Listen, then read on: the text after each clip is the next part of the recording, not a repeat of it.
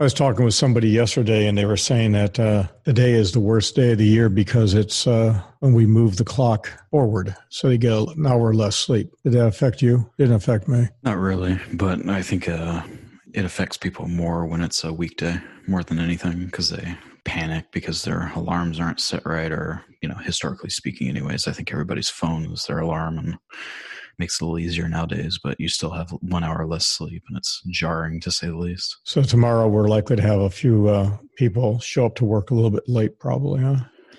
Probably. Could be a fact also it's chilly. It's only like 66 degrees right now. It's a little cool for March in Florida usually. It got down to like 39 today. Do you know that? No wonder I was chilly last night. It's going to get warmer the rest of the week anyways. Okay, we say we get started. Before we get started, I'm going to have to make sure I do our disclaimer and get all that squared around. So here we go. It is Sunday, March the 8th, 2020. And in this edition of 3M Connecting Dots, we're going to be talking about a whole bunch of different things today. But before we get started, we have a little disclaimer we always throw in, because if we talk about a company, you can bet your sweet bippy we probably own it. Welcome to Connecting Dots, the weekend edition of Minting Millionaire Mindsets. Connecting Dots is brought to you by Fixed Cost Financial, a true fiduciary-based registered investment advisor. Due to the extent of our personal, corporate, and client holdings, always assume that we have a position in all companies discussed and thus a conflict of interest exists. Well, let's talk for a moment. Let's kick off about lazy readers and journalists, and let's just talk a little bit about that. One of the things I think I like talking about is the fact that nobody reads anymore. True. They read headlines, they read tweets, they read short little clips from social media and stuff like that, but everybody's attention span is so short, they can't sit down and read a couple paragraphs, let alone a couple chapters in a book. And one of the things that we've been talking about a lot here at Fixed Cost Financial is the fact that, 60% of what people read is the headline only. And headlines are really influential as to how things are performing. And this media, this social media, this whole Twitter thing is now seeping into the financial services industry. And it's really ugly. The quality of writing, even in the academic world, I have found has just been atrocious. I was reading something from Jeremy Siegel, written back in, I think, 2001 or 2, something like that. And it's a really solid economic paper. And that compared to some of the things that are out there today, it just isn't cutting it. Well, and it gets especially worse when you look at like business news journals or papers, and now they're mostly all online. But like the one I've that I have a little bit of heartburn with is this kind of manufactured. It seems like it's written by it says it's written by a person, but there's no possible way because they're literally all the same. It's like a AI written articles about, market up or down, binary up or down, insert number of points because insert 3 headlines that are driving their news site for the day.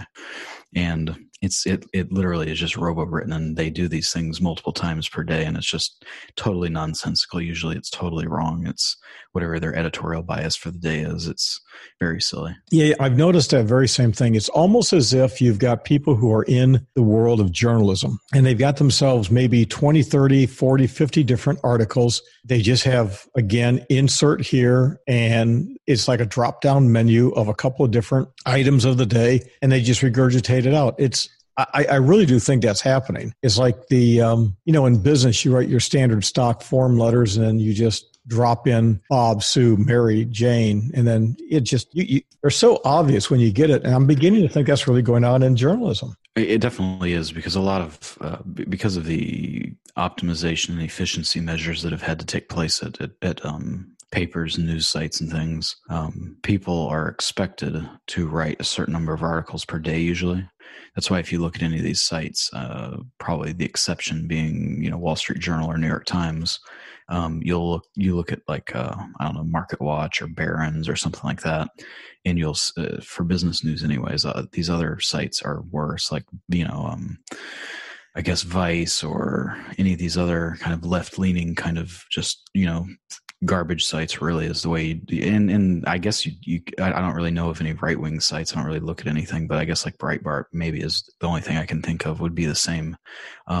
You look at who's writing the articles, and it's you'll see the same person over and over and over.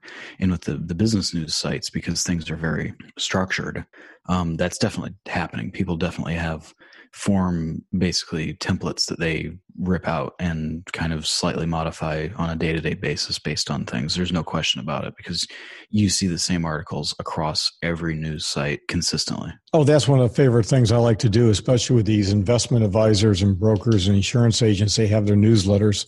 We've done this a few times. It happens a lot with people down in the Villages and Sun City Center, all these retirement communities, and you highlight the first one or two sentences of whatever it is they're doing, and you see hundreds and hundreds and hundreds of other people who have subscribed to the same service that they have. But it's like, oh, look at this book I wrote. You didn't write a book. You just put your name on it, and somebody else wrote it, and everybody else is doing the same thing. Yeah, those are pretty bad, because they're literally word for word the same article. At most, you can search like the first or second, the first sentence in the first or second paragraph. At most, they will slightly tweak the first paragraph or the headline, but usually it's a word for word, regardless of what's going on. It's kind of pathetic, and you can do that with a lot of these sites, and you'll literally find hundreds and hundreds and hundreds of articles from other investment advisors, insurance agents, things like that, all across the place. And I assume it's probably the same thing for attorneys and all kinds of other things. It's just people have really gotten lazy, and it's interesting. I had a friend in the business sent me an article. You remember that? And I said he wrote it, and I used it. And I got a phone call from a guy who runs a site called By the Numbers, and said, dude, that was word for word. And so from now on, whenever I get anything from anybody, I always do the check on it. I just, you assume as somebody says, I wrote it. But one of the things I also find, and I think I'm going to cover this, I'm sure I'm going to get some people that listen to our podcast and be upset about it, and I really don't care. What I've found, especially with people in law enforcement that I knew 40 plus years ago, so many of these people, they see a headline and they just throw it out there. Do you remember that video of Obama kicking the door after leaving the press conference as if he was mad as all Billy hell, and it was fake? Remember that at all? Yeah, I definitely remember that. It was fake, right? I mean, whoever did it did a pretty damn good job, but I remember so many people using that just as one of about 10,000 examples. People saying, can you believe how that SOB would treat the White House and blah, blah, blah. There's so much of that. And I think what the problem is, I really do believe this. I think a lot of these journalists, and especially these newspapers, there's not even newspapers anymore. What do you want to call them? Media outlets? Whatever you want to. Just news sites, really. Okay, news sites. That's a good one. These news sites, they know their audience. They know who their subscribers are. They profile their subscribers just like anybody else. And so they're writing to their base. And it's just like an echo chamber that people complain about on social media, Facebook, Twitter, et cetera. And they don't care anymore. They just, they're narrowing it down. And again, they don't do the research because they don't need to. Their people love that kind of stuff. Yeah, I agree. The main thing that a lot of these people do is they calibrate what they write and what they focus on based on their website analytics. So, and the reason for that is that a lot of writers are, their pay is based on scale for what their hits are to their articles. Oh yeah, I read a really interesting thing and heard a really interesting podcast about a guy not too long ago, how he literally left the industry and then learned how to get his hits. Yeah, so they have quotas for how many articles they need to write per day if it's a fast moving site, and then you get paid based on what kind of hits your articles get. And there's it's not like a per hit basis; it's a scale. So if the site has let's say 1 million hits a day, and your article reaches 50% of that, you get paid X number of dollars, and then 75%, 100%, and over 100%, you're driving new traffic from other places, and they pay you, maybe a premium above that. It's interesting how all that works. But that in and of itself is very similar to the thing that have talked about a lot over the years about executive compensation and that type of thing driving, basically short-term thinking at publicly traded companies and focusing on stock price and stuff like that, overemphasis on stock buybacks and things like that. And that's the same type of effect being at play with these news organizations. They're calibrating for whatever the thing of the moment is, the attitude or whatever's getting clicks. So, if for some reason, it becomes super popular and everybody goes out and rags on Joe Biden, is as ridiculous as that would seem, because he's insulated by them currently, it seems. If that becomes a popular thing for clicks, and that's what people are going to look at, then they'll go do that. And it totally violates any level of journalistic integrity, just like at publicly traded companies, it violates, any fiduciary responsibility that should exist. So it's the same type of short-term calibration for monetary purposes it's extremely destructive. I've told this a few times in the past, and somebody who is listening will remember this. My dad used the word, this phrase, to Rodney, and I've always called certain things a Rodney. And we had this idiot in the neighborhood. My dad said, Rodney, if you had half a brain, you'd be dangerous. And he said it in front of all of us kids, and everybody just fell over laughing. I was so proud of my dad because everybody thought he was so cool for saying that. But it was true. Rodney is my phrase for, if you hear me saying, oh, geez, what a Rodney. Or if I have a certain song I oftentimes whistle that I'm not going to talk about it because I want to keep it somewhat confidential. And it's my dog whistle that we got a real problem here. But anyways, the other one is, you see a Sam Hyde. Back in 2015, Sam Hyde, there's a picture of Sam. He's a comedian. He's a little bit on edgy. He's got a hair color kind of like a hyena, a little bit light and dark, and he's holding an assault rifle, and he's got dark glasses and a stupid look on his face. And he looks like he would be a serial killer. And I mean, how many times is Sam now, because of that picture, the news organizations, somebody decides to fake the news and say, yes, shooter at this, that, or we'll use Columbine. The shooter's been identified as Sam Hyde, and here's a picture of him. I mean, that's happened more than a few times, hasn't it? Even the New York Times did it one time. Yeah, he had a TV show, which was kind of his rise to popularity. He had like an internet cult, I guess, for a while. And from there, he had a TV show on, I think it was Comedy Central or Adult Swim on Cartoon Network, I guess. And I think it was called $1 Million Extreme or something like that. Anyways, it was canceled after 1 year, and because of politics and stuff like that, I guess. But in any case, he's been basically, his internet cult following likes to try and convince journalists. At least they did. I think it doesn't work anymore, but convince journalists that, hey, this is the shooter in this mass casualty event, or this is the the bomber of this funeral procession in Afghanistan, or insert all kinds of weird, crazy, like headline grabbing events. And the funny thing is it typically doesn't work as far as, if you can go online, you can find some lists of where the hoaxes that have been successfully perpetrated on journalists. And it's kind of funny because you can see, it's not usually the big well-known journalists or organizations that fall for it, although they have. I think CNN ran with it a few times and stuff like that, which is funny. But it's usually these smaller news organizations that are really, to lead back to what we were saying a second ago, they're trying to get, hot lead, I'll be the one that's interviewed because I found this important thing out about this horrible event. And they just trick people who are hungry for, headlines. And it's quite comical because they fall for just stuff that can easily be figured out with a Google search.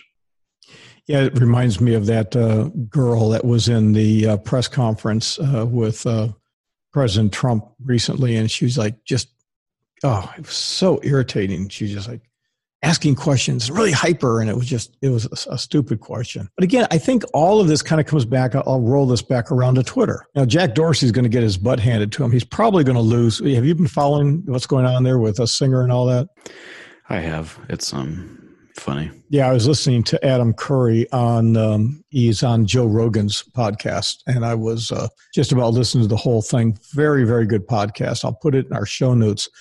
Adam Curry talks a little bit about Twitter and Jack Dorsey and what's going on there. And they were kind of just, again, how that thing has just evolved into an echo chamber, and, how advertisers and that whole value-based programming makes a lot of sense. But I think, and I really do believe this, I think that one of the problems is that Twitter started this, it's been this way for a while, but this super short attention disorder saying, hey, we live busy lives, yada, yada, yada. This has really facilitated the gotcha headlines and the whole idea of, you got to get it to somebody in basically 140 characters or they're going to move on. Well, I agree, but I think it's deeper than that, because one, Twitter didn't have their character limit because it was their idea. They had their character limit because of text messaging. Because for 10 years prior to Twitter existing, people were, especially young people, were primarily communicating via text, not by phone. And all they did was just create an internet outlet for that type of format. Functionally, I guess you could probably do some data analysis on Facebook and find that, even before Twitter was popular, probably the average number of characters people were posting into Facebook was probably around the same number too. No, I'll agree with you. I think it's just kind of like a human nature thing. It's just short, people don't want to read. They don't want to pay attention. Headline readers for newspapers have always been a thing. I mean, how many people buy a newspaper and just walk by the newsstand and, read the headlines and kept on moving? Right. I agree with you. I'll use the iPod as an example. Okay. So Steve Jobs and Apple did not invent small devices to play music and all that. He did not do it, but he blew it up.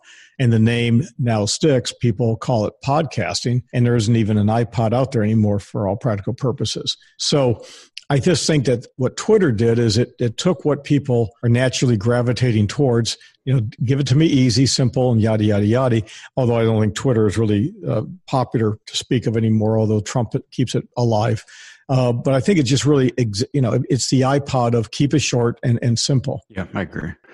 The other thing with it is Twitter's popular among a certain group of people. They never really broke out into mainstream applicability because you have to understand how Twitter works. Most people can't wrap their head around, how exactly it works, because Twitter from day one never really collected a lot of data. There's no easy way to go out and find like your friends, or there's no way to build like friends lists or things like that, like you can do on other social media platforms. It's truly like the town square of the internet. And that's what made it popular. And the reason the site is really declining among kind of the population they originally cultivated is because of the echo chamber effect. And they've really, I guess, reduced the amount of interaction you have outside of your bubble. And a lot of people don't want to go outside of their bubble anymore, because then you basically have people that are just, they brigade around and report people if you say something that's slightly mean or violates some element of their terms of service, which are getting increasingly more complicated to understand exactly what you can and can't do. Twitter used to literally be the Wild West, where you could literally say anything and you would see anything and everything on there. And, a lot of people tried to leverage it for business. And to be completely honest, if you're using it for anything other than like news, to get news out about your company or whatever, it's just a waste of time. It drives very little traffic for business. It's mostly just a, community building type tool for certain types of industries, mainly tech and social causes and things like that. Those types of people are very active on there. And then the other main piece of Twitter is really just politics and news. And those things, of course, naturally intertwine. There's more underground places to get news and, paid and unpaid and that sort of thing. But generally speaking, the easiest way somebody can kind of curate their own news feed as to what's going on, whether it's, local or, national, or whether it's like industry specific news, or even if you're looking for, jihadists posting, their, great achievements of the day in whatever war zone is going on in the Middle East or Asia or something, or Africa. There's really no other place you can get that type of information. And of course, the more and more you shut down the ability to see these things or be able to bump out of your bubble to get information, or even just these people can post things, whether you think it's a good idea to have the publicity or not. If it wasn't for Twitter, I think a lot of people would not really understand what is going on in places of the world where you don't speak the language. Where you literally have maybe 1, 2, or half a dozen people who in the entire world who speak the language and are willing to translate and explain it to people. And without that type of public outlet, the world literally goes back to the 1960s, where you're relying on, instead of ABC, NBC, CBS, and like the New York Times, you're relying on Facebook, Twitter, Google, Microsoft, and Apple to provide you like news. It's a joke. Everybody told us that technology would create this fundamental freedom for people to be able to this free exchange of ideas, regardless of your personal issues or prejudices. And obviously that's just false. They're culling the herd regardless of your political opinion, whether you're a radical, socialist, or some type of radical fascist, or some type of radical greenie, or, they don't want you anywhere near the general discussion or to influence public opinion at all. Because I think fundamentally people have realized that the radicals influence public opinion, and they always have and they always will. And if they can't keep those people out of the arena, they're going to convince people of ideas that are dangerous to the system and the status quo. And so, as far as the Twitter effect goes, feeding people just these constant feeds of nonsensical, stupid headlines that don't really mean much, but keep everybody feeling like they really are invested and interested, and they have lots of very, very interesting information that we can look at each other and go, okay, so what? That means nothing. Or we can look at it and say they're lying. That's totally fake. Like your picture, your little video of Obama getting really angry at the press conference. As long as they can feed people that type of information, enough people stay engaged and think that there's nothing wrong with it. There's a lot of very clever psychological manipulation on people going on to feed them things that are seemingly on the edge or very radical, but are simply just keeping them, within the cattle pen for all practical purposes. Yeah, and the problem is that headlines definitely influence. There's a lot of studies out there, the way people think. Psychologists have long known that first impressions really do matter. And what we see, hear, feel, or even experience, that first encounter, the color, the cologne, the smile somebody has affects everything. And it goes to articles, it goes to book. Well, how much money people spend on a book sleeve? We still have Barnes and Noble, or is it Books A Million, whatever. Books A Million's gone. Barnes and Noble's around, but they got bought by private equity recently, and they're trying to turn them around. So they're a failing business fundamentally. It's kind of sad. But there's still bookstores, and there's still going to be books that people are going to buy. It's going to be around for at least a few more years, but they spend a lot of time on the cover, even on a digital cover. We've done the same thing when we put things up online. I take a little bit of time to make sure that the picture I select is applicable, because it's exactly like LinkedIn. I'll give you a good example. Yesterday, I put up 2 videos, and I was explaining how I use efficiently and effectively. And I'm really proud of what I know in the area of how to use Notability for business, and integrating that with Instapaper, and finding articles and doing clipping and highlighting and that whole process of how important it is to read. Okay, so. And leveraging technology to do things that people used to do with highlighters and notebooks. Yeah, it's really cool. It's like, so for those of you who haven't seen it, go to my LinkedIn page. I think, I don't know, I put it up, may not have put it up on the Fixed Cost Financial page. I'm not sure, but I know it's on my page. It's a 2-part series because you can only do 10 minutes. And I think it's a total of 17 minutes long. Pretty good. I like Notability. And like I said in the video, I've used them all. I've used all those programs. As you know, you've done the same thing. I think I have like 30 or 40 views on it. Now, I did put a picture of myself in front of our gang of crazy fans at the Vipers game, and I have my hands out wide, and the guys are all dressed up and everything else. That thing that's getting close to 2,000 views. So even on a more business site like LinkedIn, you put a picture up, you get pretty dogs, social cause, charity, you get all the thumbs up. Yeah, that's cool. Would you put something up that you got to sit down and actually read and listen and look at? You're not going to get it. I'm not being mean about it. It is what it is. People like pretty pictures rather than. Well, you can see that's a very common thing. I mean, it goes back a long time. There's a Japanese term called sundoku, and it basically means that it's books that people collect that don't read, and they just it has more meaning in Japanese than it does translated to English. But the fundamental principle is there that basically people have forever collected books based on their titles and based on what the inside the cover byline says or summary says. So these technology things are just exploiting those psychological traits that people tend to have. Yeah, one of the things I think moving into the area of just like you can't tell the difference category. I mean, some of it's really easy to tell. Obama didn't kick the door. Some of it's really bad. Obama didn't kick the door. Some of it's just well done fraud. But the key thing is, when I say well done fraud in the financial services industry, and this is the one thing that I think regulators don't really do a good job of, is I very rarely see anything out there where you see an enforcement action by a company who is doing pump and dump on their stock with press releases, paying reporters, and really facilitating high level pump and dump. And of course, when you introduce any form of politics, okay, so if the organization is pro-Trump or pro-Sanders, doesn't make any difference. The opposition just goes nuts. So left-leaning news, anti-Trump, and the intelligentsia, self-appointed intelligentsia are viewed as piled higher and deeper in dummies. But again, it's like this coronavirus. We've talked about this. We know people here in our community.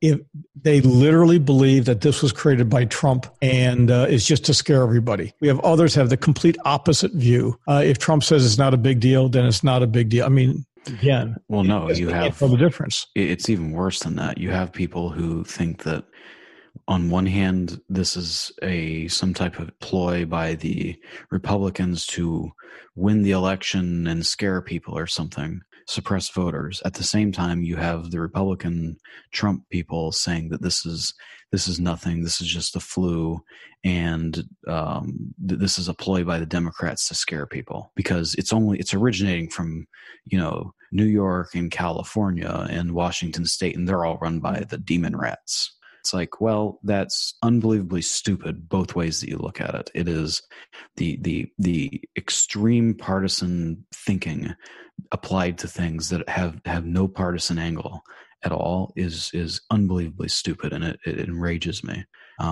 because that dichotomy right there literally cost this country a month as far as the reaction time to this coronavirus thing. And unfortunately, I think a lot of people are going to pay for it with their lives. Yeah, and we were way ahead of it. It's all documented on our podcast, Minting Millionaire Mindsets here, Connecting Dots. Connecting Dots is the weekend edition of Minting Millionaire Mindsets. We used to do our podcast. It was called Connecting Dots. We found that it was simply too complicated for most people. And I also found out that the people that actually really enjoyed it liked the long format. So that's the reason why we went, and now we've reactivated Connecting Dots as the weekend long format where we get into things. And this is the kind of stuff that we provide to our clients on a really deep, constant basis so they really know what we're thinking because we're managing their money. But instead of being very academic and very stuff-shirted, we're very loosey-goosey and kind of just roll with it because if we can't communicate efficiently and effectively, we're wasting their time, our time, and everybody's time. But when it comes to this whole thing about the coronavirus, we were so far ahead of that. That wasn't funny. In my opinion, I think we really nailed it. And I've actually got people that I work with pretty closely. They still don't get it. Well, unfortunately, I mean, we've been following this for now 8 weeks, and we were on the leading edge of it. And as usual, that has a good side and a bad side, as we talked about last time. You feel like a crazy person, looking around like, are we crazy? And we're just, making a big deal out of something that isn't? Are we doing the Chicken Little, or is this something that's a big deal and people just haven't woken up to it yet? And I heard a really good phrase on a YouTube video I saw the other day. This person said it was like a delayed reaction or something. There's a psychological term for it, but it's like in the movies you see, the housewife is still ironing her clothes as the nuclear bombs are going off in the background. It's like they can't process it. The shock and awe and fear of the situation, just their brain has to take time to process it. And I think with something that's like we've talked about, it's something you can't see, you have to trust experts on. At the same time, basically if you can't see it and it takes a long time for something to happen, it's kind of like you're a Nostradamus type character, even though you really aren't. It's just kind of common knowledge. People take a while to really get that kind of, get into that emergency reaction type scenario. And unfortunately, when you have something like this, that's, very destructive economically and very destructive, as far as, I guess just economically and health wise, it could be. It's very annoying to see people just trying to make a nothing out of it when you can see it happening in other countries. That's the thing that I just really don't understand is how can you see a country like China, which everybody has in the media anyways, has lauded as, this great growing, future empire of the world, and they lock down all of these people. And how does that not scare you? Well, apparently it scared the Italians because, one of the things we'll kind of bounce around here a little bit. The coronavirus is in Italy, and according to The Guardian, and The Guardian is considered a pretty respectable news organization. Sure. 16 million people will now be quarantined in the whole of Lombardy, including the financial capital, which is Milan. 14 provinces, which are the worst affected in the northern region, they're going to be locked down until April 3rd, and now there's a stampede, and they literally call it sparks chaos. They are fleeing the area. And so dozens of police officers and medics and hazmat suits in Salerno, and they're going after people who got on trains to get the hell out of Dodge. It's going to spread, and they're concerned it's going to spread to the south. So they screwed up because it leaked. Before they could get it implemented. The Chinese did it very effectively because they just, oh crap, the place is being locked down. Oh God, what do we do? It's just like, it just happened. Boom, snap your fingers and it's happening. You can do that in China. You can't do that in other places. Yeah. I think they announced it a few hours before. I mean, you can do it in other places. The problem is just, you have people in the Western world who do not understand, the importance of, the element of surprise and how you have to manipulate the public, especially when you have things that are going to incite a lot of fear. The reality is sure, we would love to go out and say, in 2 weeks, we're going to do X, Y, and Z, and let's have some committee meetings and public consultations about these things. But functionally, you cannot effectively do the emergency management with that type of, liberal, democratic, let's all have our input and everybody's opinion matters type of mentality. It's an emergency, boom, boom, boom, we need to do these things. And basically you had idiots leak it, which incited just mass chaos. Which of course doesn't help when, you're trying to prevent the spread of a virus. Yeah, let's fill up the train stations with people that nobody knows if they're sick or not. Yeah, good idea. So it's a total mess. But anyway, there's a right time for certain protocols and there's a right time for others. And well, that's why I kind of want to tie this together, because that's what I'm saying with that Twitter. I'm calling it the Twitter effect. You get that Twitter effect where the first thing you see, the book cover effect, and you're leaning in that direction. So your guy says this, okay, and then that's gospel. Now everything becomes an echo chamber. That's all you see. And so everything from the other side, because remember what the first thing you saw is the way it is. It's all considered manipulation and propaganda and fabrication. Oh, you're just oversimplifying, or oh, you're making it so complicated. Oh, it's all a distortion, or it's all an exaggeration. But when it comes to you, it's not going to affect you because you're Goldilocks. It's always going to be perfect in your, yes. I'm over 75.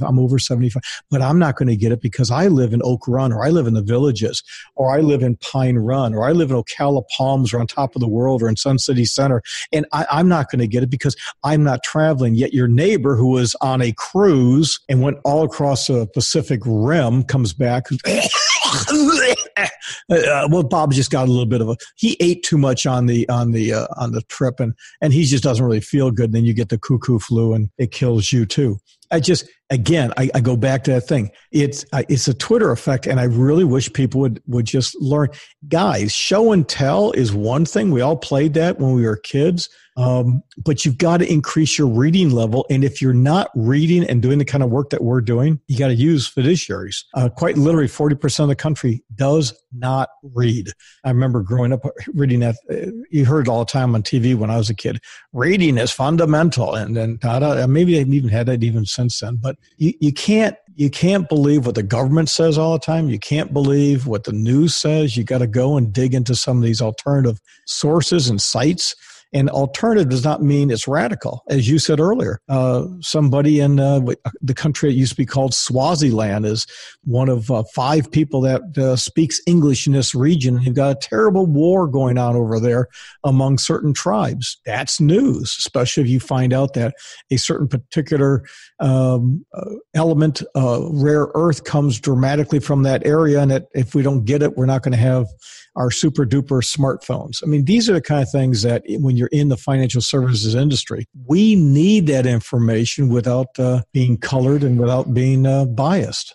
Yeah, there's a severe lack of critical analysis among the public on the information they're consuming. And if you just take things at face value, it can be really stupid. It can make you seem very stupid, and it can be dangerous if you actually have any type of power or authority. So, well, everybody has this desire for psychological empowerment. I see something that's cool, so I share it. One of the things I will say about Facebook, and I don't know if it's me, if anybody wants to contact us, feel free to contact us. I think I'm just tagged as one of those people that uses Facebook only for business. So everything we put up there, nobody sees anyways, because you can kind of see what goes on there. But sharing makes you feel important. Getting those little like buttons and thumbs up it makes you feel important. Kind of go back to Twitter when you get that blue icon that says you've been verified. Yeah, that makes you feel good that you've been verified. But the problem is when you do that, then you're setting yourself up for when you're deplatformed. Geez, can I really say what I want to say? So again, these really weak business reporters are always trying to sound smarter than what they are. BMOC, big man on campus. And again, the coronavirus was brought to us by Sam Hyde, the curator of all things evil in the world. No, it's true. And, a good example is, you see it among business people. You see the, talking, with a absurdly large vocabulary just to sound smart. You see people doing this on social media like you're talking about. But, look at how people in business talk. Successful people in business, they have pedestrian level vocabularies like everybody else. Mm-hmm. There's a difference between, the piled higher and deeper phenomenon is very true. And it's quite funny to see that, because it's like, if your magical, big words and your attempt to sound smarter and demean others based on, your sarcastic tone and attitude, if that were indicative of success, I ain't seen it.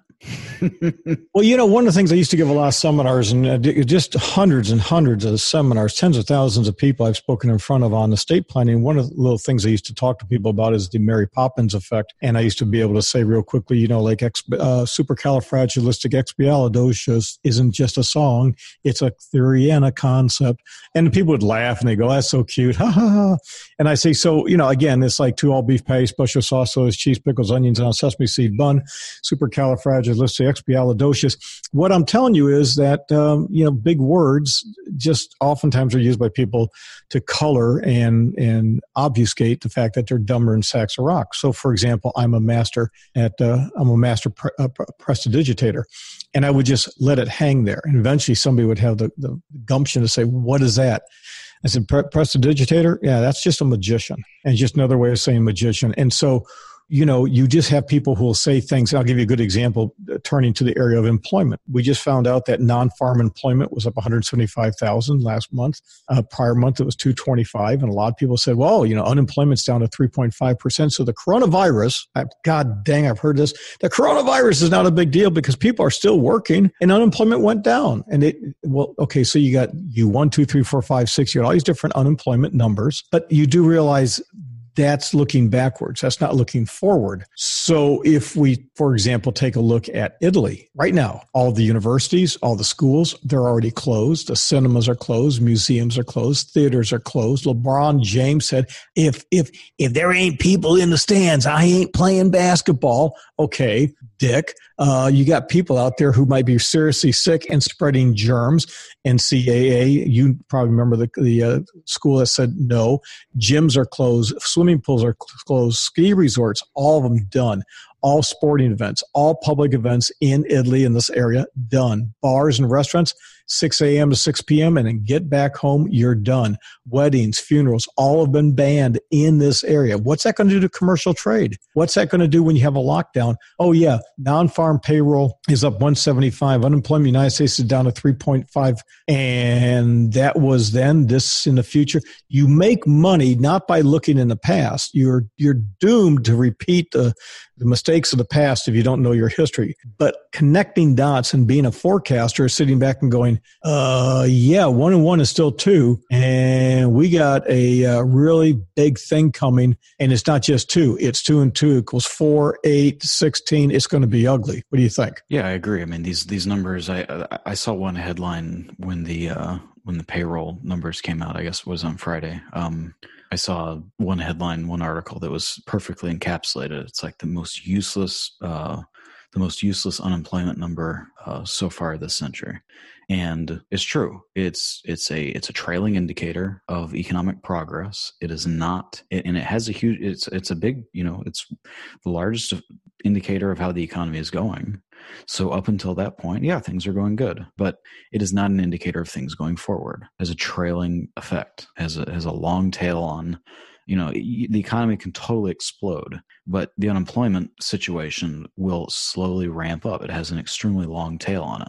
And then reversing it is equally a pain in the ass. It's just, you're working both sides, and if you're trying to manipulate that number, you have to have a really long time horizon to figure it out. And I think there's a lot of emphasis put on this because it is important, but on a short-term basis, it means nothing. Well, I think one of the problems, and I've always said this, and this goes back to when I don't even know when it's been. I mean, you start to, years become decades and decades become lifetimes now.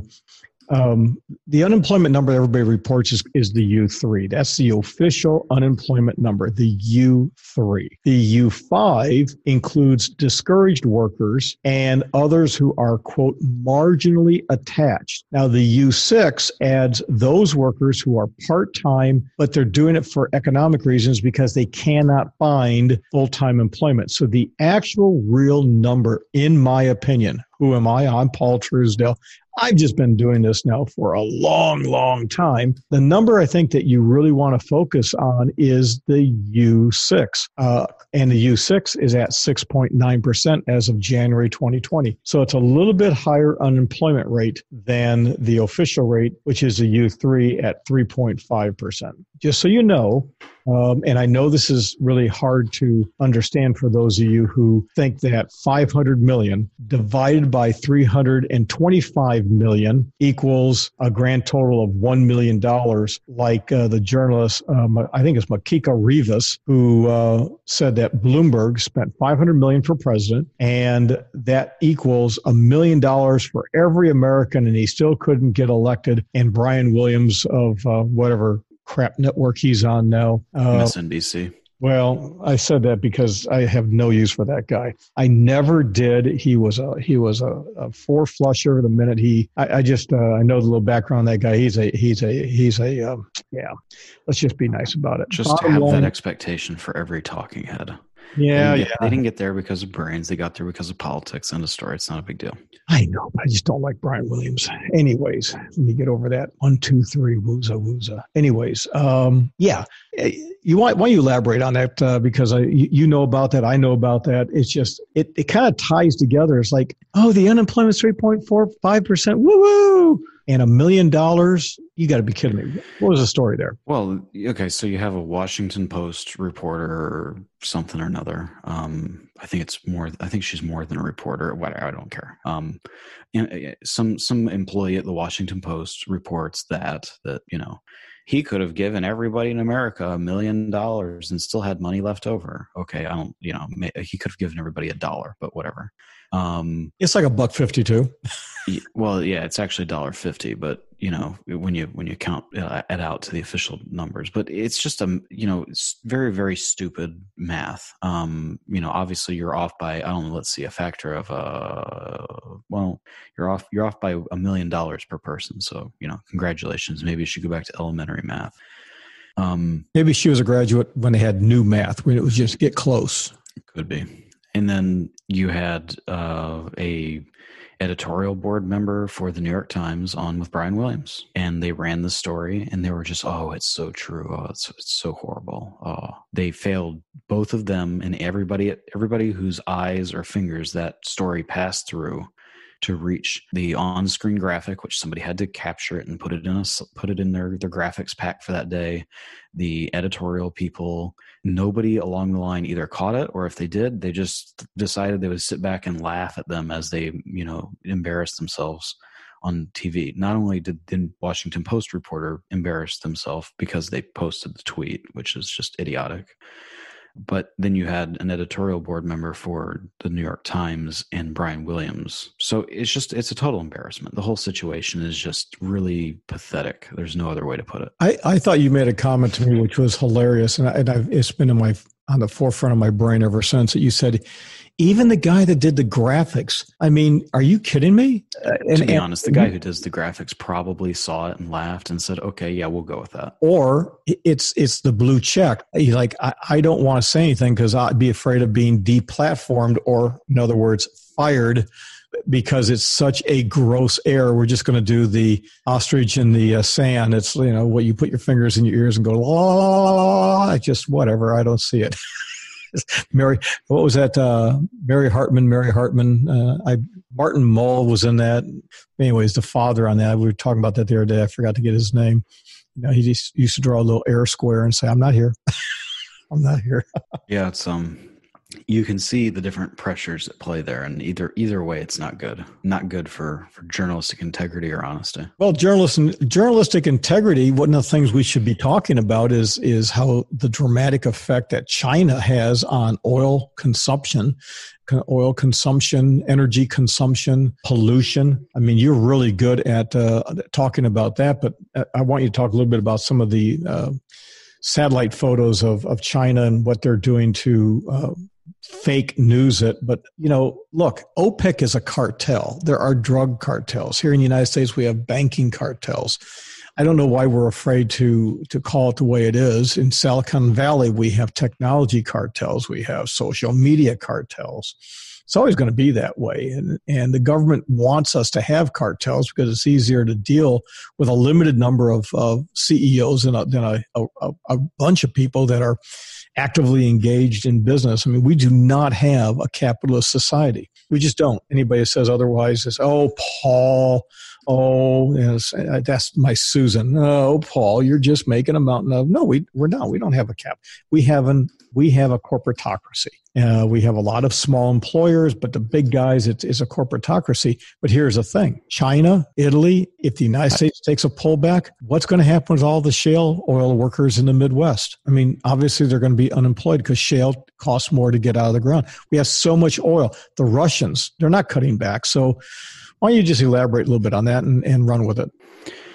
Well, I mean, very simply, OPEC had their OPEC Plus, which is basically OPEC plus allies meeting this week or this past week, and they had a tentative agreement to cut production to keep oil prices up. And basically, Russia said, "Nah, we're not doing that." With this, basically, Russia's sitting with a better financial position than a lot of OPEC members. And I saw a great chart the other day. I'll have to find it. It had Russia, Saudi, and U.S. oil production, which the three largest oil producers in the world since the 1990s. And Saudi, they're now third. Saudi Arabia used to be the global leader in oil exports. They're now third, and the United States is beating them. But Russia the growth in Russian oil exports is amazing. You can have all this stupid commentary about, they're nothing more than a petro-terrorist state, which you see that type of commentary a lot out of the American left, and you also see it out of the right. But anyways, it's a stupid observation. That's their export that's most valuable, and that's what they're selling. They decided that basically they're going to take this opportunity to increase their market share. If everybody else can't afford to keep pumping, then they're going to keep pumping. Saudi Arabia in the past 24 hours has basically said that nope, if we can't get a agreement to cut, then we're going to flood the market with oil. They cut their contract prices with North Atlantic and Asia by I think it was between 5% and 8% per barrel, which is quite a bit. And then they're apparently going to open the floodgates on production. The Russians have stated they're going to do the same thing.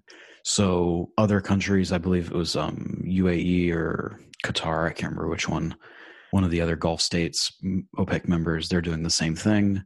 Obviously, Iran has been attempting to court, China and others. So the likelihood is with Iran, any oil sold is better than no oil sold. And for them, the cost of production is fairly low. So the likelihood is they will lower prices to keep their Chinese customers. The only thing, basically, they're flooding the market to push the United States out of the oil business. And the cost of oil per barrel, legitimately, depending on how extreme this gets, could go below $30 a barrel. And I'm not even joking here. When you count in drop in demand due to global shipping and economic, recession due to the coronavirus stuff, and then you combine that with the literal oil warfare that's going on, or at least has been kicked off, you can potentially see dramatically lower oil prices. So yes, what you're talking about, shale oil, you need above $60 a barrel for a lot of these companies to make money doing shale. It's just because it's hard to get. The technology is expensive. It requires a lot of actual materials and special formulated synthetic materials and things to be able to do the weird sideways drilling and scanning and the expertise and all the stuff that goes into it. So yeah, that's going to be a severe problem in the short term.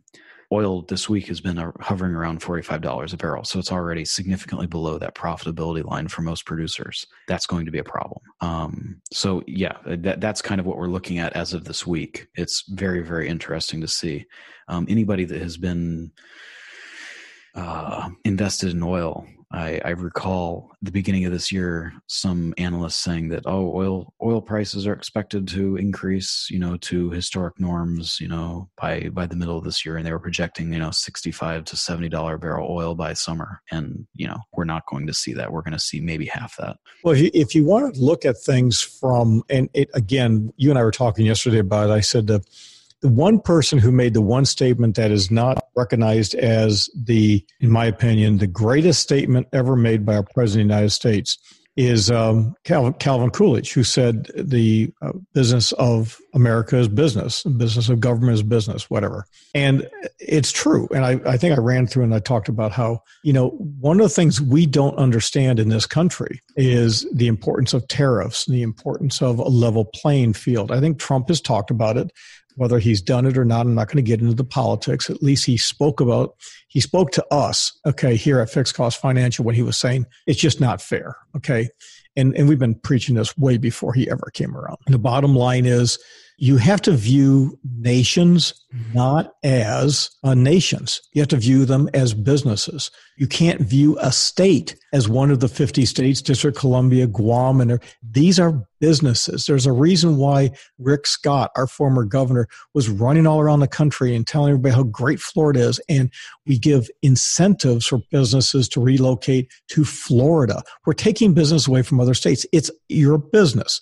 And that's something I don't think people really understand. And once you understand that, it starts to make sense. Like, for example, just in terms of pure economic warfare, Boeing is in the toilet. Boeing, for a lot of reasons, I don't know if we want to get in today, maybe another day we'll talk about it, but Boeing I really thought that it was a minor problem. They would get those planes back. I didn't realize how deep the rot is there, and people should be going to jail, in my opinion. But the same thing is true of NASA. The same thing will be true of oil. If I was Russia, you're damn right. I'll fly you all day long up into space because you're losing that institutional knowledge. NASA, if we went to the moon and if we've done half the things they say we've done, so many of these guys that quite literally were able to do massive calculations with a slide rule and an abacus today can't be done with the most advanced computers, but we were able to go to the moon. We were able to land. We were able to come back. We were able to save Tom Hanks, who flew Apollo 13. And we were able to get him back. And hey, you know that, remember, Lincoln was a vampire slayer. That's how he got elected and became president of the United States. So the bottom line is, yeah, if I was Russia, if I was Putin, I do everything to crush oil. I do everything to help keep Boeing down. Talk about if you want to have a fake news thing. You know, by the way, they spent $200,000 and got Donald Trump elected, but again, Bloomberg spent $500 million, $1 million on every person in the United States and couldn't get elected. 620 is the official number. So he actually spent about $2, getting close to $2 per person in the United States too. You could have just put a stamp on a letter and sent to him. But the bottom line is, you see where you got to think outside of the box. In fact, you got to reject that the box even exists in order to do proper forecasting. And when you do your forecasting, it's just bets. It's like, I think her name is Annie Duckworth, and thinking in terms of bets. It's on my shelf behind me. I've actually read the book 3 times. There's sections that I don't, it's just, gobbledygook, but she's got a couple of really good points. It's a whole mindset. Like, it's like getting up in the morning and you go potty, you take a shower, you go do shower, you do your business, but you got to stretch, you got to bend, you got to do your different things. You got to get your cardiovascular system going. And I just don't think, I'm just begging people to listen to our podcast. Guys, we're in an economic war here, and always have been. Yeah, and the other thing. Yeah, but let me go. But the thing is, the countries that are more totalitarian are going to come out ahead of us. I really do believe that right now, because I'm watching what North Korea is doing. I'm just, well, it depends. Are we facing a real, oh, mama, how did we get here situation? Well, it depends. I mean, it's not necessarily totalitarian. It's just a unified approach. If you can have a liberal democracy compete extremely effectively if everybody's on the same page, or at least enough people are that they drown out the morons. And yeah, I mean, 911. Exactly. Yeah, I mean, yeah, like it or not. I mean, the old Family Guy joke about nonsensical words, 9/11, and everybody rallies behind the person. It has its benefits. And you haven't seen an episode, Lois runs for public office and she stands up and says, we need more water, or more this or that, and 911, and everybody cheers. Headlines. Yeah. So, everybody agrees. And, I guess that's just my point. It's not necessarily totalitarian. It's just, if you can get either the government or business or both, or the people or whatever, all kind of on board with what needs to be done, then you can do it. I mean, a good example is Russia, technically a democracy. It's just everybody seems to agree. If you take things at face value, which goes both ways, but if you take things at face value, the people are fairly aligned with. They support Putin. He's running the country fairly effectively. They all, I mean, not all, but 60+% of the population believes in his long-term stable governing leadership of the country.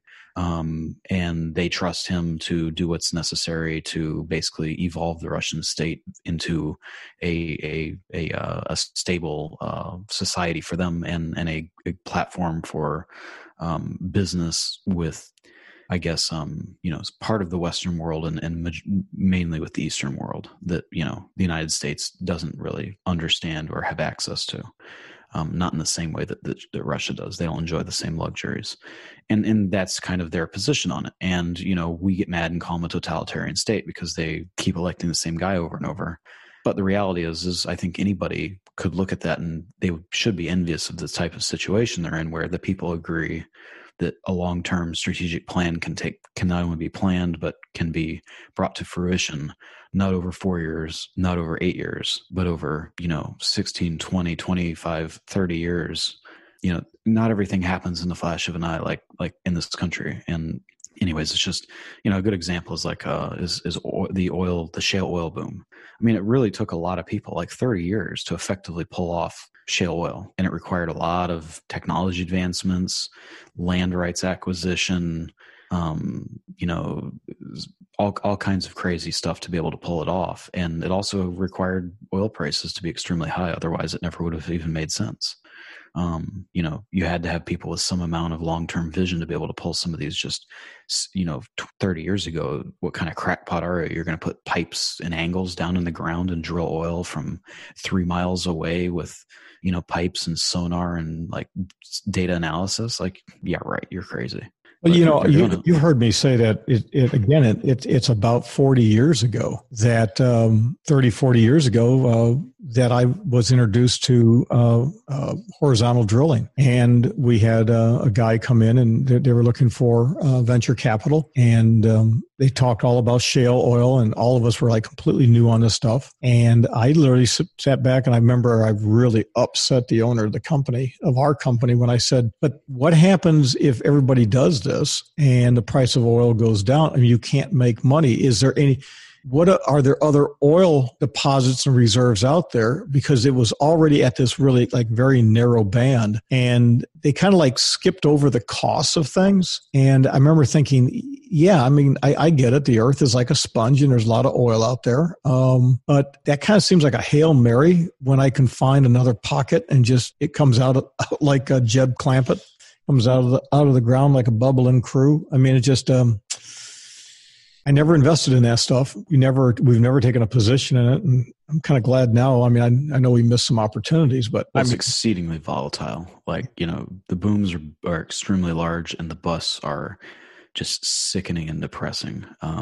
There's no stabilization in that market, and a lot of it is private. So, Well, the other thing is, if you go back to that TV show, Better Call Saul, his girlfriend, the attorney, has a client, and she is actually, I believe, it's around the scene where she has the accident and she's really hurt. She's working for a banking entity, but you might remember she was out talking to somebody about, I think she had a car accident. I don't remember all the scene, but she was coming back from a driller who said, yeah, I mean, my neighbor is taking my oil, or he was being charged for taking oil because of the way. And I said that a long time ago. I said, the whole idea of, it's like riparian rights. Who owns the water? Who owns the land? Well, a defined land. And that's, again, it goes back to what I said to this guy, defined land, because, I mean, how deep do I own what I own? I mean, I have mineral rights and everything else. How do I know that I'm taking? They couldn't answer any of those questions. I was like, yeah, I'm out of here. I will say, we were talking, you mentioned earlier, just a little while ago, about Russia and the diversification. This whole thing that Saudi Arabia is doing, he may be the king today. I didn't see the news. Crown Prince Mohammed bin Salam. I don't know if I got that correct. He's a vicious SOB, but in October of 2018, they announced the beginning of what they want to call NEOM. I think it's NEOM. Is that how it's pronounced? And they say they're going to complete it by 2025. There's not a chance. Well, the first phase might be completed there, but they're planning to build a 16-borough city. It's a whole planned community. Incredibly ambitious project. $500 billion minimum build out on that thing. It's by the Red Sea. Because they need diversification because they're going to run out of oil. What you told me the other day, what's their oil situation there now? You mentioned it earlier in the podcast. Well, I mean, the oil war is going on. I mean, they're, as far as production goes, they're third.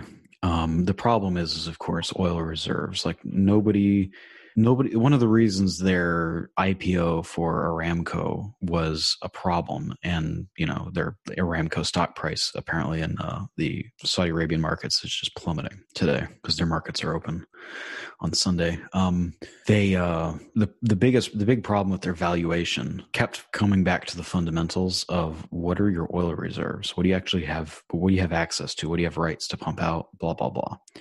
And the problem is every major oil producer knows that they're fibbing about how much they say they have. You can't pump millions of barrels per day or per month, per year, whatever, out of the ground continually and then just say, oh, well, we have more than ever, especially when your exploration has severely dried up over the years.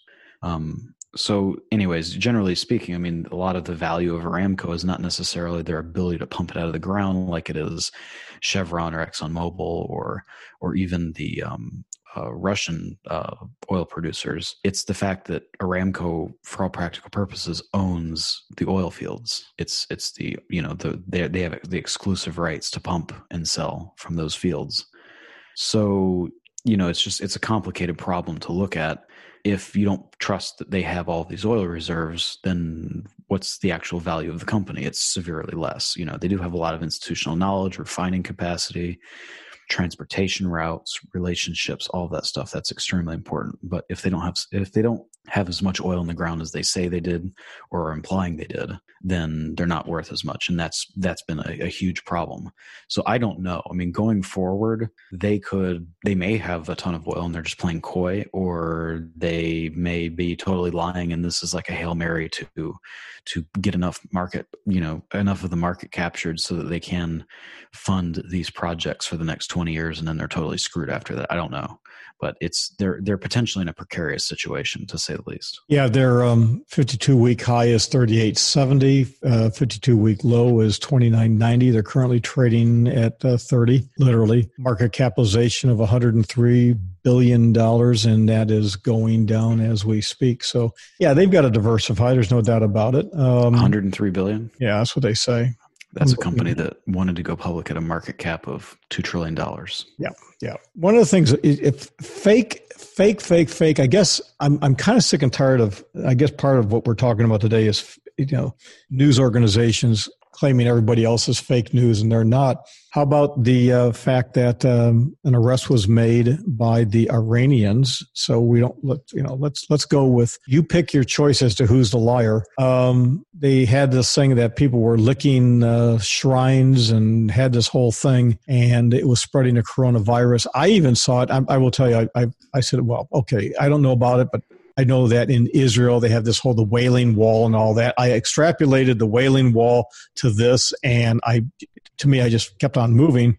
But you told me that's all crapola. That was, they've made an arrest on it, right? Yeah. So the basic deal is in the Western media, they promoted this, I think it's silver or gold, some type of shrine at these sacred mosques in Iran.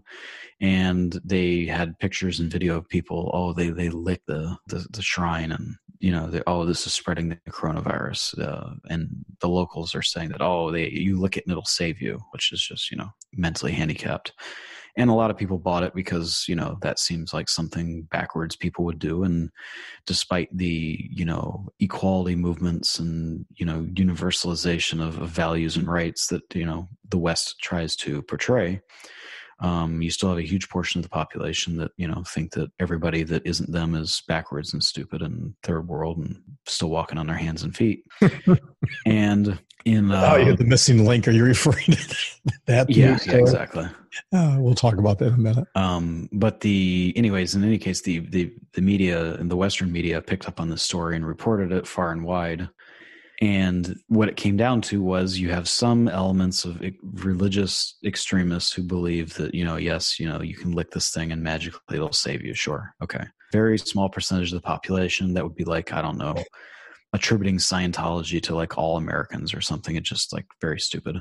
And then on top of it, it turns out that this was some type of photo op. Somebody actually had pictures of the reporters that were taking the pictures. So, taking pictures of the people taking pictures of this event.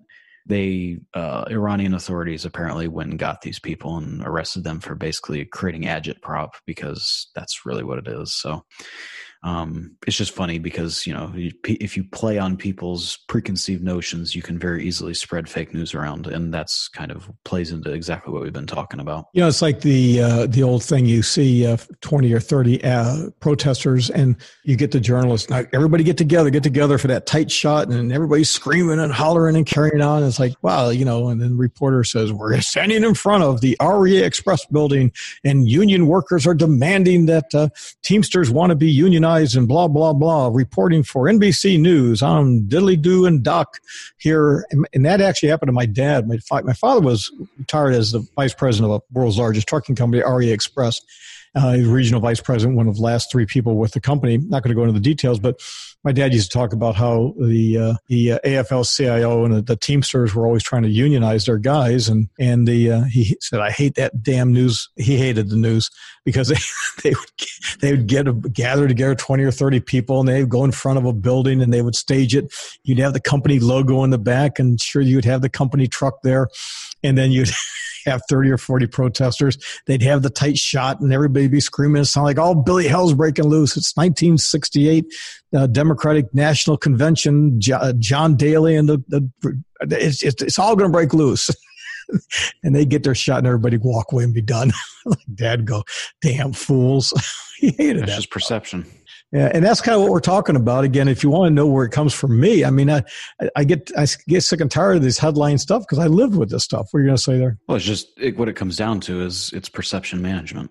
That's all it is. So what do people think is going on? Well, let's talk a little bit about what's going to happen. We've got a couple of people that you and I are going to be seeing tomorrow, in fact, that have kind of expressed this is not a big deal, and I agree with you. It's like Bill Murray. It just doesn't matter. People are born, people die. It just doesn't matter. It's part of life.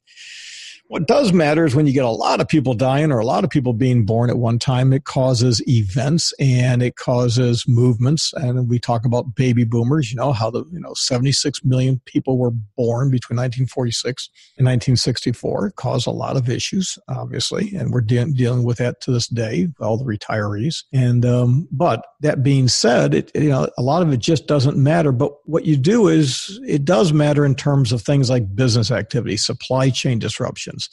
Look at travel and meeting cancellations. I think that is an area that potentially is going to be devastated. What do you think? Yeah. I have a video that I saw right before we started this, and the LA port is empty.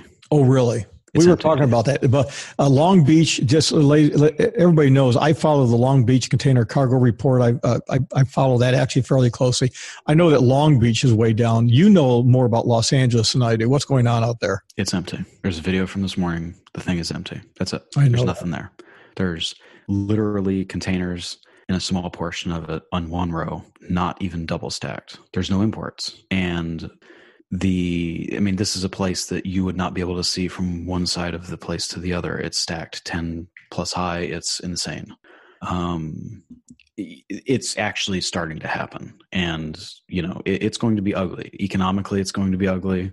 The jobs situation, who knows? We'll see. I did see that Microsoft, their entire campus went to remote working. Remote work for any type of professional services is going to be huge, at least for the next month or two, as this whole thing kind of shakes out. I did see, Microsoft, they have a huge number of hourly workers. I didn't know they had that many at their campus, something like 6,000, something like that. Really? And non-salaried workers. And they basically said that even if we can't use your services full-time, basically we're just going to keep paying you because we don't want to have to rehire people when this cluster is over. Obviously, Facebook and Apple and all these other companies are going to remote work for all their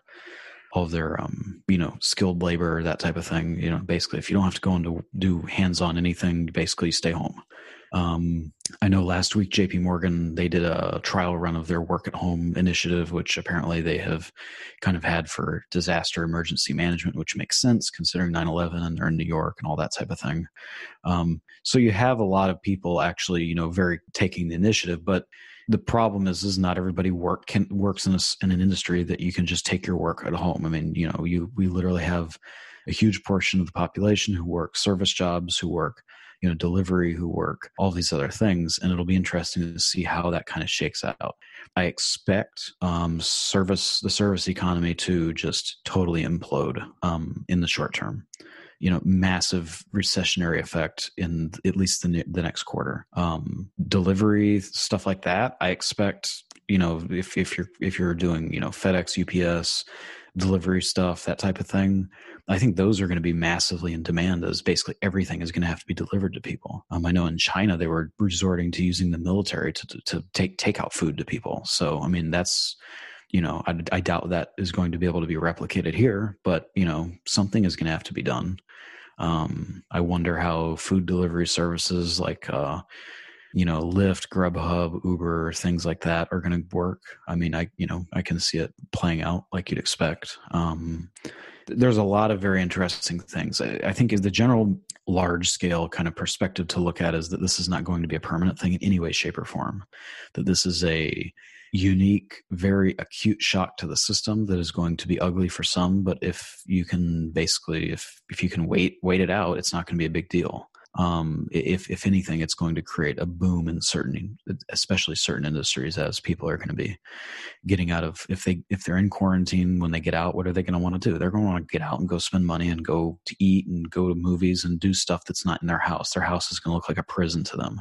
On the other hand, some people will be so conditioned that's like, oh, I like laying around my house all day. So, it's going to be a balance. Things will shake out. But I think generally speaking, this is a short-term acute incident. But from an investment standpoint, and again, I always tell everybody the same thing. My name is Paul Truesdell, and I'm a lifestyle business where business is a lifestyle. I'd like you to now use your name.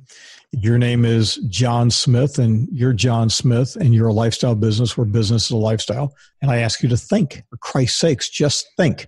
Critical thinking is something that's absolutely critical, and it's something that I rail about all the time because we're all equal when it comes to that. I mean, you have the ability, whether you're an episodic or diachronic in your capabilities. Bottom line is you can do it. But of course, CPAC now, they had the virus there. You have casinos. You have cruise liners. You have people robbed a casino in Nevada wearing surgical masks. Well, yeehaw. We're going to be going to the Vipers game next week, and at least I'm going. I will have I will be appropriately prepared. I have some inquiries I'll be making today about that. Coachella looks like they're going to be canceled. LeBron, I mentioned earlier, I'm not playing without fans. But at the same time, Major League Baseball said, yeah, no spring autographs. Get the hell away from the players. China. Oh, we should even talk about the hotel that collapsed.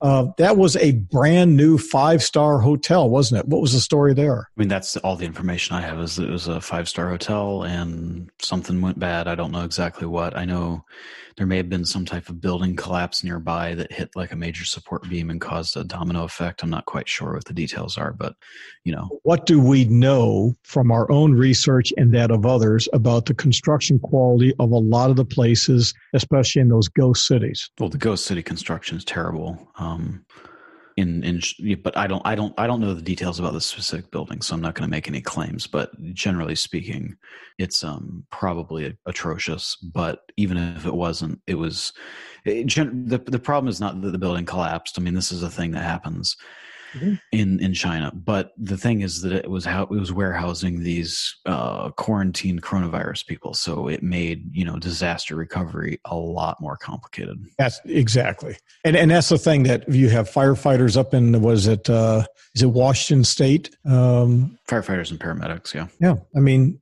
okay, so what happens if 25% of those people in the country are sitting down and they're sick?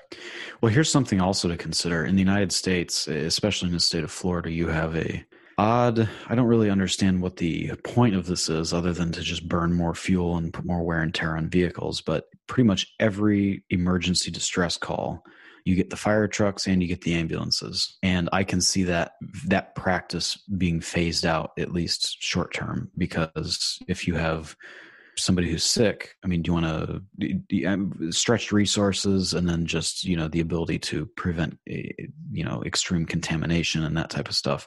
I can see that practice being phased out and basically your fire EMS people are going to be going with the cavalry isn't going to come because somebody's choking on a Twinkie. And then again, everybody's got to have a car. Everybody's got to have a car. Let's wrap this up a little bit. I thought it was interesting that Warren Buffett basically says it's going to be business as usual. They're going to have their Berkshire Hathaway announced at the May 2nd annual shareholders meeting in Omaha. Generally attracts about 40,000 people. They're going to continue to have it. They said irrespective of conditions, the scope of the meeting is such that they can modify some things, but they have no plans to cancel it. Again, I'm a baby boomer, and I get to say this. I am so disgusted with the people who are older than baby boomers, the older baby boomers, and even the ones that are my age. I'm so disgusted with this. It's business as usual. And if you really feel that way, then why don't you go to a buffet and stand next to somebody who's coughing and let's that's another thing. Was it Golden Corral? I wouldn't want to own stock in that thing. No, Would you? not at all. No, I mean, when you're looking at these, things will not be business as usual. That's just the Berkshire Hathaway event. It's just delusional. It's just a matter of time before it gets canceled. It shows you the level of leadership at that company is pathetic. As far as things that won't be business as usual, I mean, a good example is like what you're talking about, large gatherings of people and things like that. But when you try and fast forward a few months and we're past this thing, the thing that will be interesting, what are things that will not recover? The thing I can think of is anything related to cruising. Cruising is dead. And the very simple reason is this virus has basically been able to spread because of the petri dish that cruise liners have operated as. These people get on the ships, they get sick. We now have a second Princess cruise liner coming. There was one on the Nile, but they're being redistributed back to home. And the problem is a lot of these people, you didn't test positive on our magic test that doesn't seem to be all that great. Now you're spreading it among airport screeners, people at the airport, hotel workers, restaurants, all of the above. So I can see cruises in general, just that being a decimated industry for at least the next few years, as the memory of the death cruises remains in the back of people's minds. Yeah, and I want to say something. So this is a trigger warning to all of you who are, have thin-skinned and have a low IQ. The swastika was discovered, carved into stone, and is dated back as far as 15,000 years ago. They got a piece of ivory. It's either a mammoth tusk, and it's got a bird, and it's got a swastika, which that is a symbol of fertility from years ago. But now the Germans took it, and so it's forever ruined. Swastika, Hitler, yada, yada, yada, it is forever ruined. So the symbol of fertility, what is it, the Indians or the Pakistanis, Buddhists, it's still a fairly oftentimes used symbol. I think it's Hinduism, Buddhism, Jainism, etc. There are some Christian sects out there that do the same thing. I know it has been on Greek currency in the medieval Renaissance period, some of the Baroque architecture. Again, lots of different things. It was not created by Adolf Hitler. It was not used by strictly Nazi Germany. It had to refer originally to fertility, but it's forever ruined. I got news for you. Cruise ships could literally wind up being the floating swastikas. I'm not going there. I don't even want to be on those things. It scares the hell out of me. I see that as you just said, I think that's a long-term bad business play. What do you think? Even for the small operators. Yeah, I mean, just any type of cruising in general is toast for the foreseeable future until this thing becomes a distant memory. Yeah, it is. It always comes down. And of course, who knows? Distant memory may mean 5 years, but at the very least, people will, the first thing they'll think of is, cruise ship. Oh, am I going to get sick? Sam Hyde. It's irrational, but it is what it is. Sam Hyde did it. I will say this going forward, and we'll wrap this up. Handshakes are out for me. Don't ask me to shake hands. I'm not going to do it.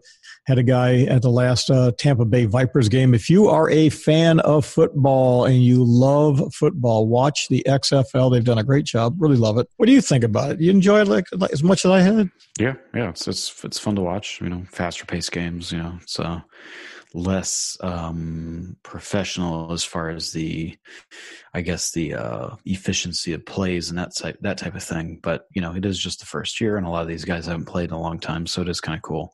But yeah, it's definitely fun. To me, the players are having fun. They got a little bit more celebration. I got to tell you, the first game yesterday that was on ABC was just fun to watch. The guy ran in and got a touchdown, and he jumped over the wall and got into the stands with the fans, and it was hilarious. And they ruled that he was down on the 1 or 2. Well, he wound up getting the ball again, and he scored and did the same damn thing.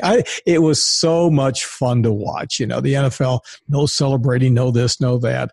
I like the way they do the kickoffs. I like the extra point thing. I like it. It's a lot of fun. But I was at the game with you last week, and a guy in our box. We have a box on which is so cool. We are literally on the playing field, and there's 30 of us that are down there. We bought season tickets, and it's just so cool. And we got the greatest guys in the world behind us, and in the stands, and it's just a really good relationship we got going on. And I will say Raymond James, the ladies that take care of us, a shout out to them. They do a fantastic job. But the point being is I had a guy, and he's a physician, and he didn't shake hands, and we just did an elbow bump. And I thought about it. I said, yeah, we need to adopt that. So I have a policy of no more handshaking, and I'm going to be taking a little bit of extra precaution.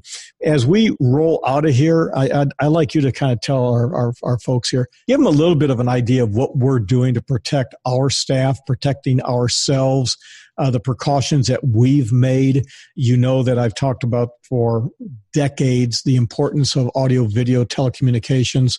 Why don't you just run through that, because that's your area as our chief technology officer, and kind of let people know that it's business as usual no matter what happens. Yeah, I mean, so we emphasize and try to leverage the use of online scheduling, Zoom conferences, phone calls, just all the basic stuff for long distance communication in the modern world as much as possible.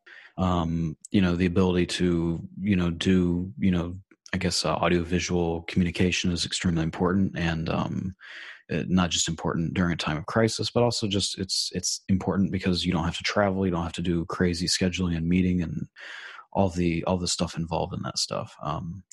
Obviously everybody is coached on, you have to practice social distancing. I think that just goes for everybody. It's a phrase that's being used, a lot in the media now, but really what that means is don't get close to people, avoid unnecessary contact, avoid unnecessary meetings. And, the reality is the better off you can get that spread down, the better. As far as in-person meetings are kind of a method of last resort at this point for most businesses. And that's just kind of going to be standard. I think the kind of clever thing is going into the future. I think people are going to be forced to use some of this technology where in the past, a lot of people have had access to it, or companies have paid for it, and everybody just refuses to use it. I think it's going to be interesting because a lot of people for the first time will be forced to use it on a consistent basis, and it may kind of fundamentally shift the kind of standard playbook for business, which should be cool. Because, there's a lot of benefits to being able to say that, my kid's sick and I'm just going to work from home today, and, all my meetings are remote anyway, so who cares? So for us, obviously leveraging that as much as possible is very important, because, the last thing you want to do is be out of the game during a time of crisis. And we're leveraging all that stuff as much as possible. And we're stocked up. We're stocked up with disinfectant and food. Go through that just a little bit. Yeah. And then, as far as, supplies, disinfectants, whatever product of choice you use, we have all of these things stocked up here, both, at our homes, but also at our office building. And we have food supplies and, personal protective equipment, masks, gloves, that sort of thing, if required. We kind of have a standard protocol for disinfecting and cleaning and doing those sorts of things. to keep everybody as safe and as healthy for as long as possible. And let's talk about masks. We again, I'm sounding BMOC, big man on campus, but we made this call real early, and we already had things because we are not preppers. That's a real important thing. We are not those guys, but we are prepared. And rationally, we all carry go bags. If we're out and about and we have to hunker down someplace for 3 or 4 days, we do that. Our vehicles are structured in the trunks that we have extra supplies, because you just never know. If you lived up north, if you live in Alaska, for example, you live in the upper parts of Canada and you're driving around, you're a damn fool. It's like going to Death Valley and not carrying water. You occasionally hear people that do that. You want to make sure you got gas and water, and you got shade, because it's hotter than all Billy Hell out there. And just if you're in the cold, it's colder than a witch's you know what. So you gotta be prepared. But I'm really proud of the fact that we have all bases covered on the air filtration, and we could hunker down here for a long time.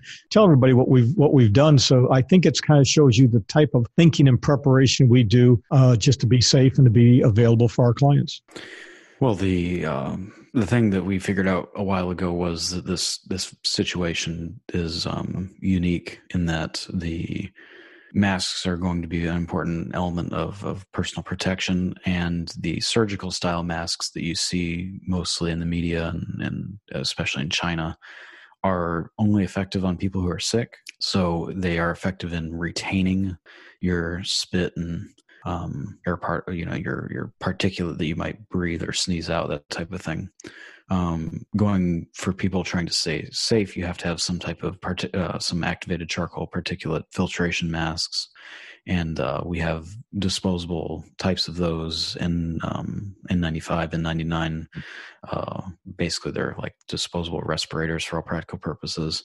And then we also have for long-term use, if the situation prolongs and this type of precaution extends way out into the future, if we have P100 masks that basically are reusable and you can clean them and disinfect them, so they, if it's necessary to have prolonged exposure to potentially dangerous places, that would be better. But it just, the reality is nobody, you can never be too prepared at the same time. Nobody wants to be the crazy chicken little guy that has too much supplies. At the same time, when it starts to hit the fan, everybody realizes that even the most prepared are not prepared enough. So, you kind of have to strike a balance. And something I've said a million times to lots and lots of people is, for this event or events in the future, remember to prepare. You can easily prepare by buying or acquiring extra stuff that you already consume or use. Have an extra gallon of bleach, have an extra, couple of whatever your preferred, long-term food supplies are. You don't have to buy a lot. You don't have to buy, and you don't have to have mountains of it, but, having an extra 2, 3, 4, 5, 6, 7, 8, 10 weeks of supplies, can benefit everybody, even if it's just, I got really sick from the flu and I couldn't get to the grocery store and I'm glad I had some extra supplies. Worst case scenario is the quarantine type situation where you can't leave your house for a month.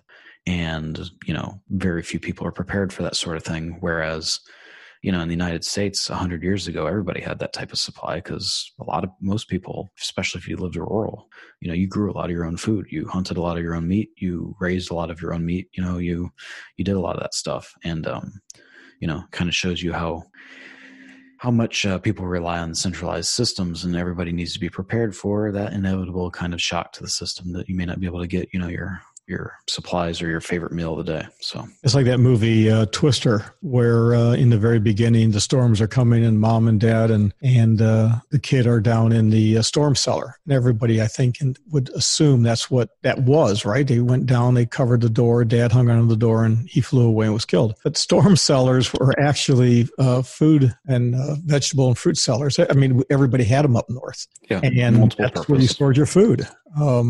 before the days of refrigeration. What'd you do with your food, son? Put it underground. Natural refrigeration. It's cold underground. So, there's some things that are just old school that need to be done. And with that, I think it's time for us to dance out of here and get back to work. That's old school that even on a Sunday, this is a busy day. You get prepped up for the week. So that's a little bit of what happened in the past, a little bit of what's going on in the future. Next week on the weekend, we'll do another Connecting Dots where we connect the dots from what happened last week. We're going to try to connect more dots we think are going to happen the week ahead. With that, we're out of here.